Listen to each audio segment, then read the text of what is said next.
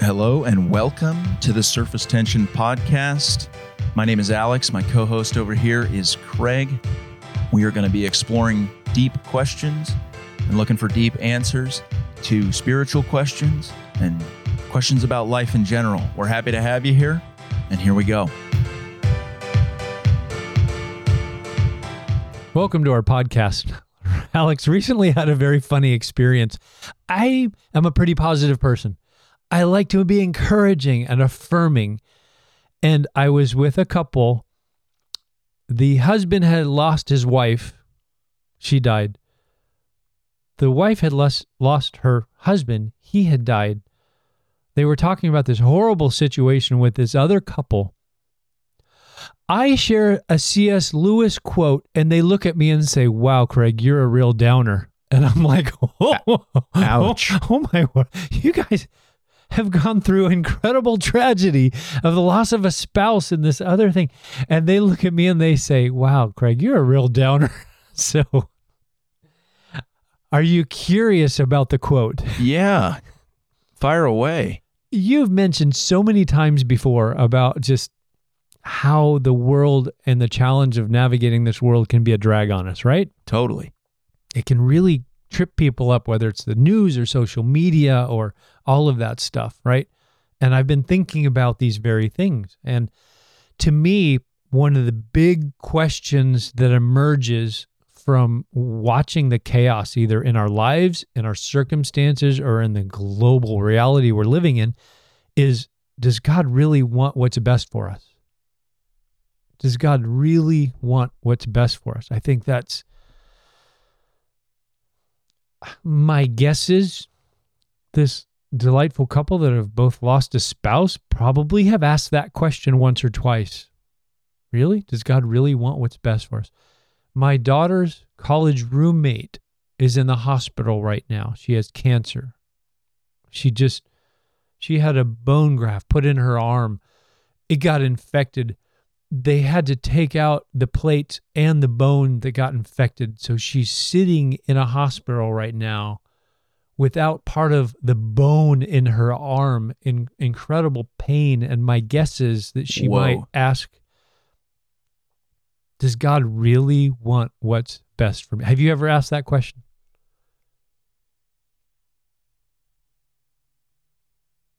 Not really. That's, and maybe I haven't had anything so tragic happen to me. I still have both my arms, thankfully. I haven't yet experienced a death in my nuclear family. What are some other questions, though, that might get in this neighborhood? Because, God, where are you? Sure. What am I supposed to do with this? Perfect. What else? If we were brainstorming other thoughts or questions that are in the same zip code.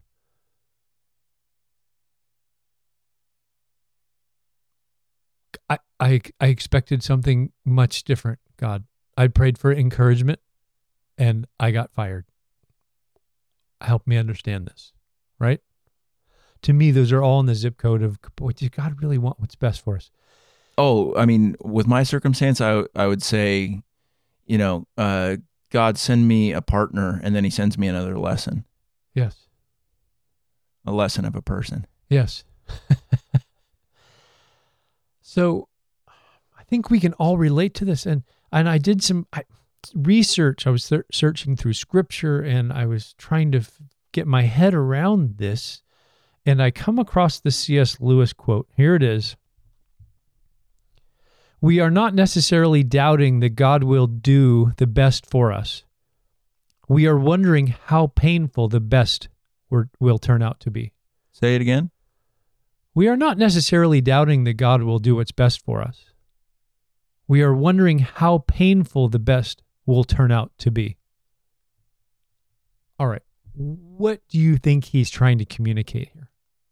What is C.S. Lewis trying to share with us that he learned through the loss of his own wife, through the challenge of his own career, heart, surface tension, soul tension? I mean, there's a couple different things. We are wondering how painful the best will turn out to be.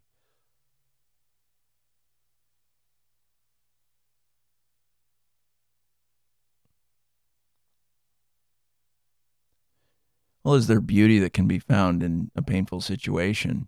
And oftentimes that is absolutely. But I would agree, not with saying, Craig, you're a downer, but in our Friday men's group 2 weeks ago, we explored a passage that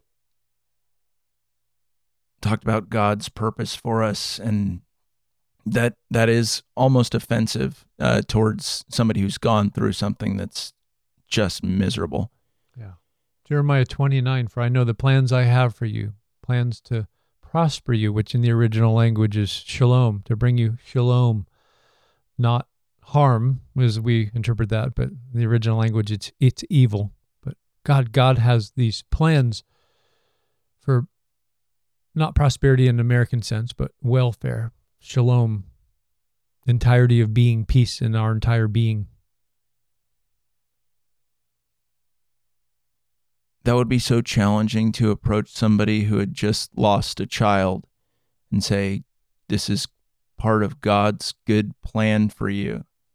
I can't even imagine what that would feel like, but if I was trying to imagine it, if I had just lost a child and somebody said that to me, I'd want to slug them. Yeah. And say, you have no idea what this feels like. How dare you? Yeah. Oh, yeah. No, that is a challenging question, but there's so much of our understanding that is capped by our ability to perceive time and not understand the eternal, right? Yes. And I think that has been something God has been teaching me lately as a painful life reality lesson, that I need to keep having reset. Yes. Yeah. There are things that we would today say, that's unjust. Guess what? God somehow is going to work that for justice. Check this, Romans 8:18. For I consider that the sufferings of this present time are not worth comparing with the glory that is to be revealed to us. So good. You need to read that one again. Romans 8:18. For I consider that the sufferings of this present time are not worth comparing with the glory that is to be revealed to us.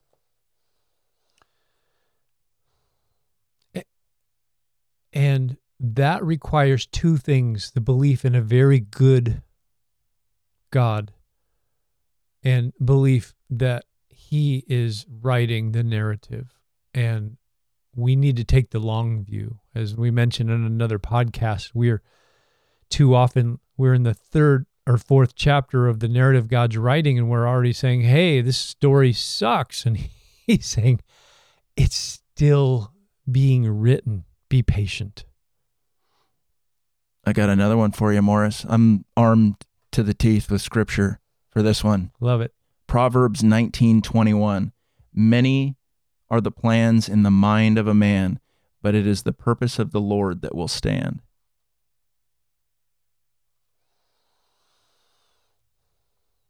We have so many ideas about the way things should go. And sometimes we're right.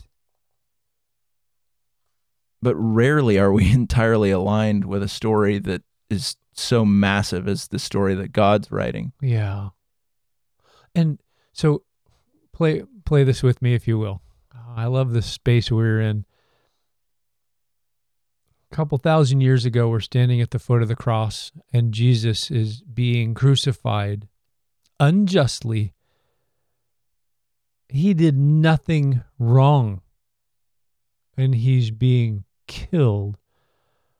And someone walks up and quotes Jeremiah 29.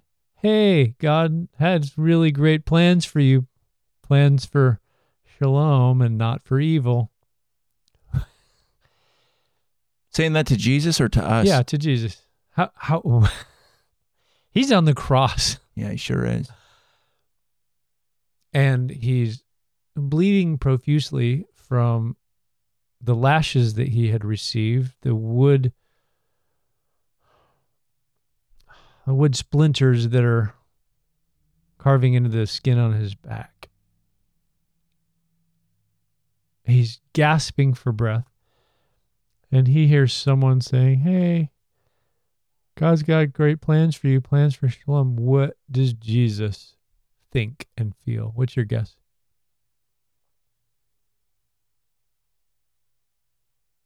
I know how I would feel.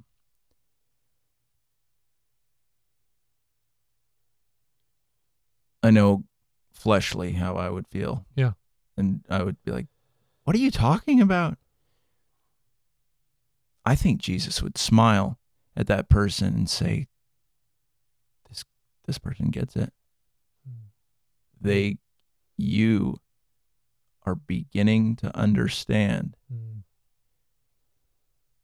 I think despite all that pain, he sneaks a smile in, which sounds insane. I can't imagine my body being ripped to shreds and crucified and having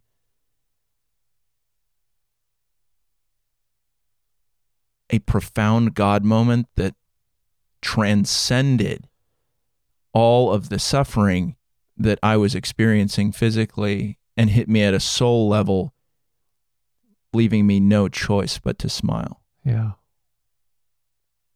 That's, I think, how Jesus would approach so it. Are good. you seeing it differently? No, I am. I know. I love that. And the smile, although disconcerting, it might be possible because he knew this is part of the plan. And the worst atrocity in human history has created the greatest triumph, not only in this world, but in all the worlds to come. For I know the plans I have for you. One of my big challenges, Alex, is that there are promises that God gives us in the Bible. I promise my word's going to come to fruition. I promise to be with you. I promise to always love you. He makes these promises. Those I need to focus on because too often I focus on the promises that God did not give me and say, why don't I have this? Why isn't this happening in my life? Why isn't this? And God just kind of shrugs his shoulders and said, I never promised those things to you. If Jesus had been promised, hey, you know what? You're going to go live a wonderful life and you're going to get to go to the Montage or the Ritz every weekend and swim with the dolphins and whatever you want to do. And Jesus wound up on the cross, he'd probably be like, what is going on here? This isn't the promise. But God fulfilled the promises to us and to his son that he had offered. I'm still amazed. There's a quote that comes from Teresa of Avila. She was a mighty prayer warrior. And this is challenging to me because I love the verse you shared about, gosh, what we're going through right now is not it. You know, Paul said in Corinthians, for our light and momentary troubles are achieving for us an eternal glory that far outweighs them all, right? First of all, our troubles never feel light and never feel momentary. And he says there's a purpose behind those, and it's achieving something for us that we may or may not see the results of in this life. We may just have to wait till that next life to see that. And Teresa of Avila said this, in light of heaven, the worst suffering on earth, a life full of the most atrocious tortures on earth will be seen no more serious than one night in an inconvenient hotel.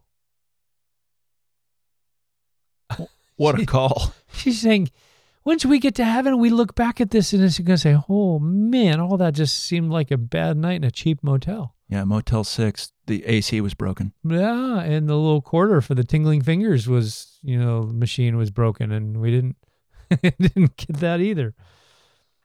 But you got something over there. What's on your mind?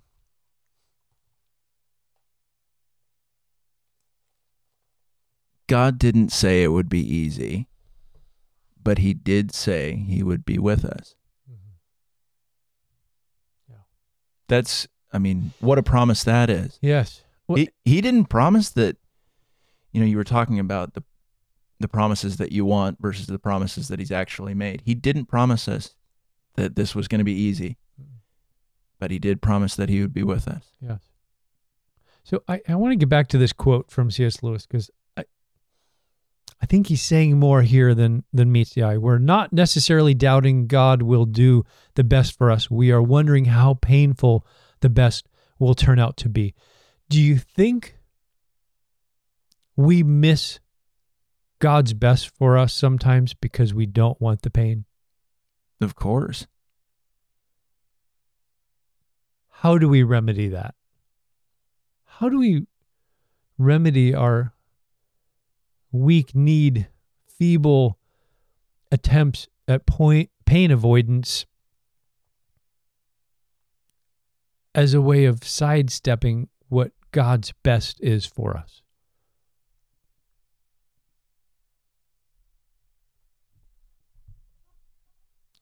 Dozens of times I've heard from people, I don't know if I really want to go all in with God because, I don't want to be a missionary in Africa, or I don't want to lose my business, or I don't want, and we have this long series of I don't want, which probably reveal the real true loves of our heart and how we're actually just using God to get those true loves of our heart: security, success, significance.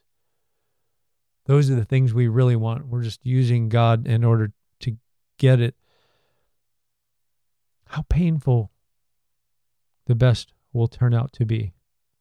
For me, Jesus embodies that quote on the cross. He knew God was going to do what was best for us.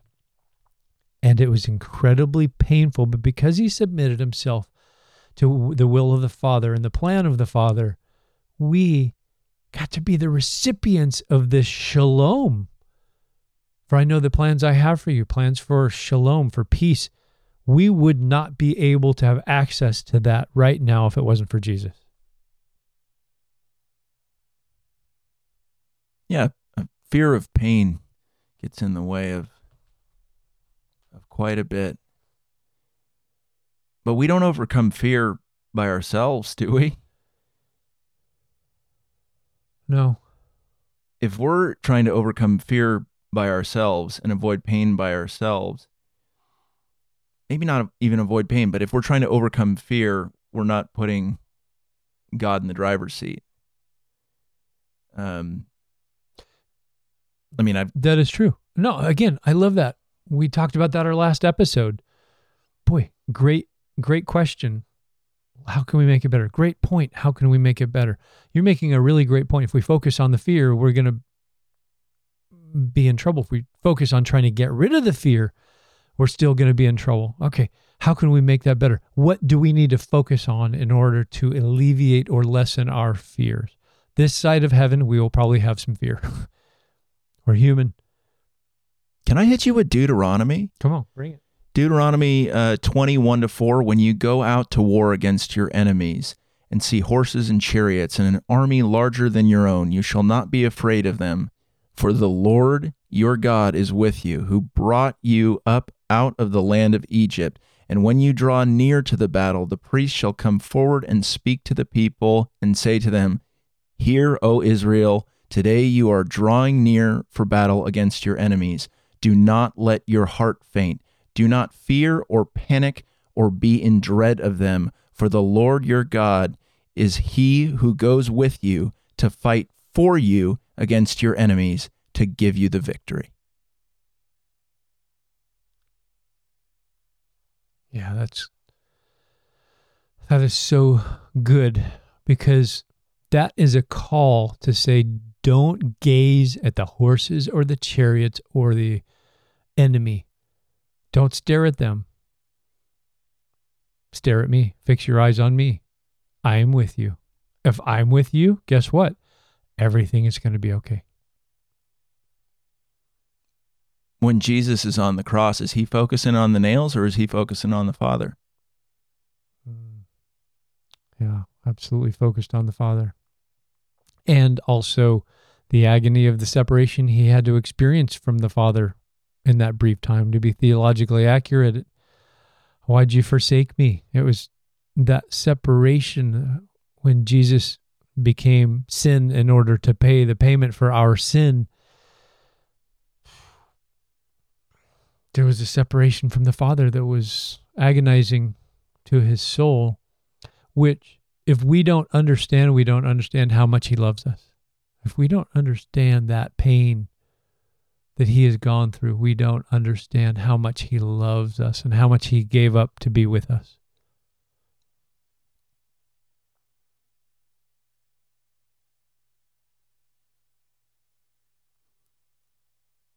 The suffering is worth it. We have to believe that, and we see that through Jesus.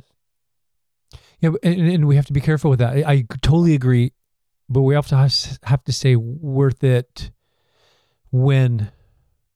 Worth it when? And in again, eternity. Yes, and that's where I need someone like you and people around me that will help me understand. There's a phrase, I try to share with my daughters, my wife, people around me that I love. Somehow, somewhere, your hard work and faithfulness will pay off. It may be this school year. It may be in 2 years. It may be in 10 years. It may be in 100 years. I don't know. But for me, hope is this, yes, God is good. There will be a payoff somehow, somewhere, because for most of my life, I've expected the payoff to be immediate, now, and circumstantial. The reward has to be immediate, and it has to be something I can see. And when we start getting rid of those qualifiers, the reward can be something that I may or may not see now, and I may or may not see that in my own circumstances. I may not see that in the span of my lifetime. I can change the way I move through the rhythm of today. I can love someone that's not necessarily going to love me back. I can forgive someone who doesn't necessarily receive that forgiveness. Jesus says on the cross, forgive them, they don't know what they're doing. Some people probably understood that, received that forgiveness. Some people are like, that guy's crazy. So what are you going to take away from this quote and this brief conversation? What's moving in you? What's stirring in you? God is good. He's authoring a story that we cannot perceive. Any and all suffering that we might experience is worth it in eternity, and that our fear does not come from him. It comes from the enemy, and we need to be reminded that he is with us and that he is for us. Yeah, that's so good. And there comes a time when we're going through something difficult, a little space where we realize this is my faith edge. My faith is on the edge right now, and I can either lean towards God and say, yes, I trust you. I trust in your goodness. I trust in your story. Or we can lean away from him, go, nope, I think I'm going to take the reins. I think I'm going to bask in this fear. I think I'm going. And what a great blessing is for us to realize those few moments where we actually have a choice of faith. Okay, deep breath. I'm going to choose to trust in God in that. It's a beautiful faith muscle that God can grow in us. Now, I really love the pairing of words that you used to describe this is the faith edge and the faith muscle, but I love the faith edge. How do we expand our faith edge, push it farther back in a positive connotation? How do we do that? Oh, I love the question, and I think maybe that journey looks a little different based on our past, our present, and our future, because faith is kind of outside of time. And for me to have a faith edge in my past, I have to trust in being forgiven for bad things I've done, and I have to trust in the way God operated and promised things with regard to my past. The faith edge I was talking about is the faith edge for the present. I'm in a current traumatic circumstance or situation where I have to take a deep breath and really say, I'm going to trust God that you are good here, and I'm going to trust that you are writing a good story. Okay. And just that very moment, a faith muscle grows just a little bit. And then we can take that same faith edge and move it into our future story, the story that still hasn't been written yet. We can, I told my wife, as an example I share with you, I was expecting some really bad news in business. And I didn't, so don't always get bad news, sometimes good news. And I told Cherish something that I've never said before. I never even thought this before. If I get this bad news, I'm going to take 5 deep breaths. I'm going to go through my day, and then I'm going to wake up and I'm going to deal with it the next morning. And for me, that was a faith edge in the future. This is how trusting in a good God who's writing a good story looks as we anticipate things in the future, both good and bad. See, this is interesting to me because I would say historically looked at faith as a yes/no question. You either have it or you don't. It's either good or it's bad. And this is very broadening and encouraging to hear you describe that journey of faith deepening and becoming stronger and putting more things in God's hands and having faith that he will handle the things that you give to him, and begin to have faith that you can hand him bigger and bigger things. Yes. It's hard to trust people in the world with all things, but that's also a challenge in giving all things to God, is because that's our point of comparison oftentimes, is I don't know if that person can be trusted with that. I don't know if that's too big for me to trust that person with. So that's interesting in building that trust relationship and having your faith deepen and not have it be a black and white issue. I like that. I like that a lot. And it's also really cool to hear that you're at the stage that you're at and it's still growing. It's still growing, and I expect it to still grow. When Jesus encountered the man whose son needed healing, he said to Jesus, "I believe, help my unbelief." Yeah, I have this faith. This faith might not be big enough in this very moment. Can you help it grow? Can you help me in this faith edge moment? Can you help it grow? When Jesus calmed the storm, he asked his disciples, "Where is your faith?" And a lot of people have looked at it, as you mentioned earlier, black-white, right? You don't have any faith. What is wrong with you? Shame on you. You should know better. Uh-huh. And in the original language, the way that question was asked, there was a nuance of Jesus saying, "You have faith. I know you have faith. Where is it? Why did you not pull it out in this moment? Why did you not pull it out? This was a faith edge moment. I know you know who I am, what I'm capable of. Where's your faith? Bring it into this moment." And isn't it interesting that we can fall off a faith cliff and then still have God lift us up and put us back Yes. on the plane of faith and say, "All right, here we go again." And how gracious is he? Because how many faith edge Unbelievable. battles? How many faith edge battles do we actually win? I mean, I don't want to talk about my success percentage in this area over the course of my life. And because of his relentless, beautiful love, this persevering 1 Corinthians 13 says, love always trusts, always hopes, always perseveres. That's the kind of love God has for us. He's always trusting, always hoping, always persevering. He looks at that faith edge and he's like, you know what? Craig's going to get it next time. I'm going to give him another faith edge opportunity in 2 days. I think he's going to get that one. Amazing. Just amazing. God is so good. And that's part of the beauty of heaven is we get to spend so much time. Well, I don't know. We have to talk about that on another episode. Heaven, time, the relation of time.